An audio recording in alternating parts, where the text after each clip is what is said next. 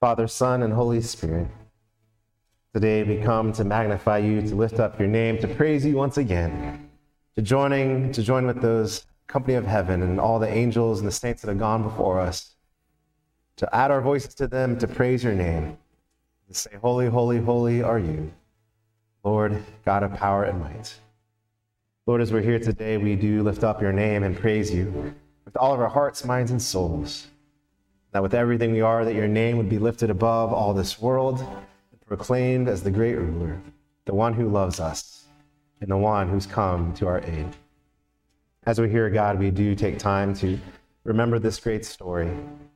Not only your creation of the world, not only your salvation through all your mighty works, but especially through the acts of Jesus Christ, coming to this earth, dying on the cross, rising again. God, as we hear, we look to that cross and that empty tomb, and it reminds us of this great message, of your love for us, of the promise and hope that we have here and now, the promise and hope that we have for eternity beyond this moment. And so, God, we gratefully come to be your people once again, to be transformed into your image, to be brought in love and enfolded in your arms. No matter where we've been, no matter what we've done, God, we remember that it's your joy to bind us up, to bring that sin and draw it out of us, to bring us to a new and holy life. So, God, we embrace you gladly and come boldly before your throne. God, as we hear today, we also lift up those many cares of the world, those many people who feel sick, those many people who feel discouraged, and of course, all the different travails of this earth that bring to us.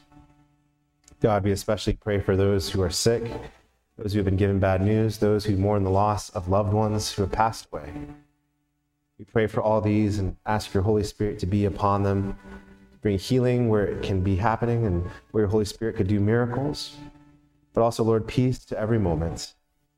That even when, Lord, our bodies do go their natural course, or we say goodbye to loved ones, that peace would reign because of your message. We do, Lord, lift up this prayer shawl that comes to us today for Dorothy Keller. May you bless it and the giving of it, that when she receives it, that she, Lord, would be wrapped up in our love. That the warmth it would bring would not only be physical, but also spiritual. That our love would be embraced around her as we remember her and her thoughts and prayers. Offer, once again, our prayers for her.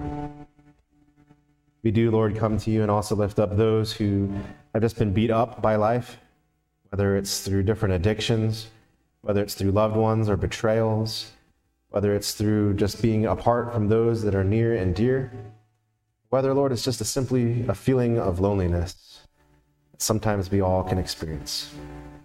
Pray for each of these, that they be strengthened in this moment.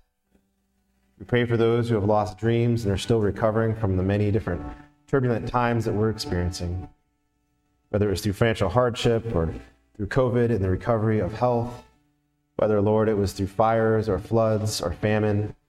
We pray for each of these. We especially lift up those around the world who go through many trials here this day, only through heat waves, fires, and floods, but even through war, through injustice. Pray for them. Lord, as we're here today, we also lift up your church worldwide, especially our believers and brothers and sisters that are in places where they can't worship publicly and freely. Lift them up in these moments. We pray that your gospel message would be proclaimed in those countries and in those places boldly. And that, Lord, more people would come to know Jesus Christ as Lord and Savior. As we hear, God, we pray for this local church, and as we continue to move forward with our ministries and reach out to our community and step out of COVID, we pray, Lord, for, again, guidance and wisdom. We pray for hearts and eyes and minds that would see people in need and go and meet their need. And God, we pray that we would be bold in all the things that we do to proclaim your name. God, as we're here, we lift up not only these requests that we bring to you now, but those requests that come here every single Sunday. Our continued prayers, that is, for our requests, and that they, Lord, would be heard here today, answered in your ways. That those who need wisdom will be given wisdom, those that need strength, your strength, those that need love, love.